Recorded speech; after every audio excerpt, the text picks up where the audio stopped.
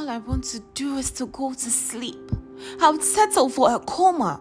Alternatively, amnesia. I'll do anything if it meant I could finally silence the voices in my head.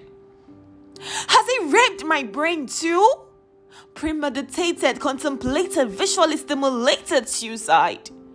I can't fathom how these people are still alive every day. Why aren't you enraged? When I informed my mom, it was my stepdad. How could you, she claimed.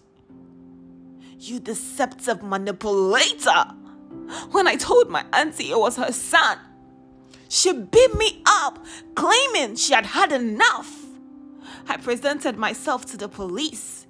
He folded my skirt saying, "You created a charm. God, not again." Is this the utopia you've always dreamed of? Through social media, I chose to turn, but was dragged by my sister's friends and brothers. What were you wearing, they said? What were you doing, they suspected? What did you do, they inquired? Is this the world we envisioned? If he hurts you, why would he spare the next few?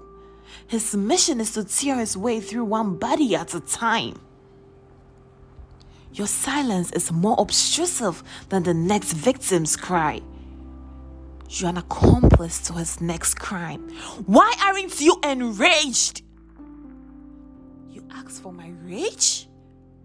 I'm stuck in a cage. Why are good people so passive? Tormented by his relentless cruelty. Contrary-acts aggressively. You are harboring a monster, recycling offenders, rendering our country a disaster.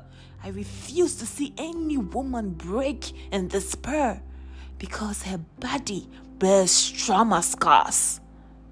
Yet I can't fight this battle on my own. Let's wage a war. Beauty provokes harassment, the law says. But look it through man's eyes when deciding what provokes it.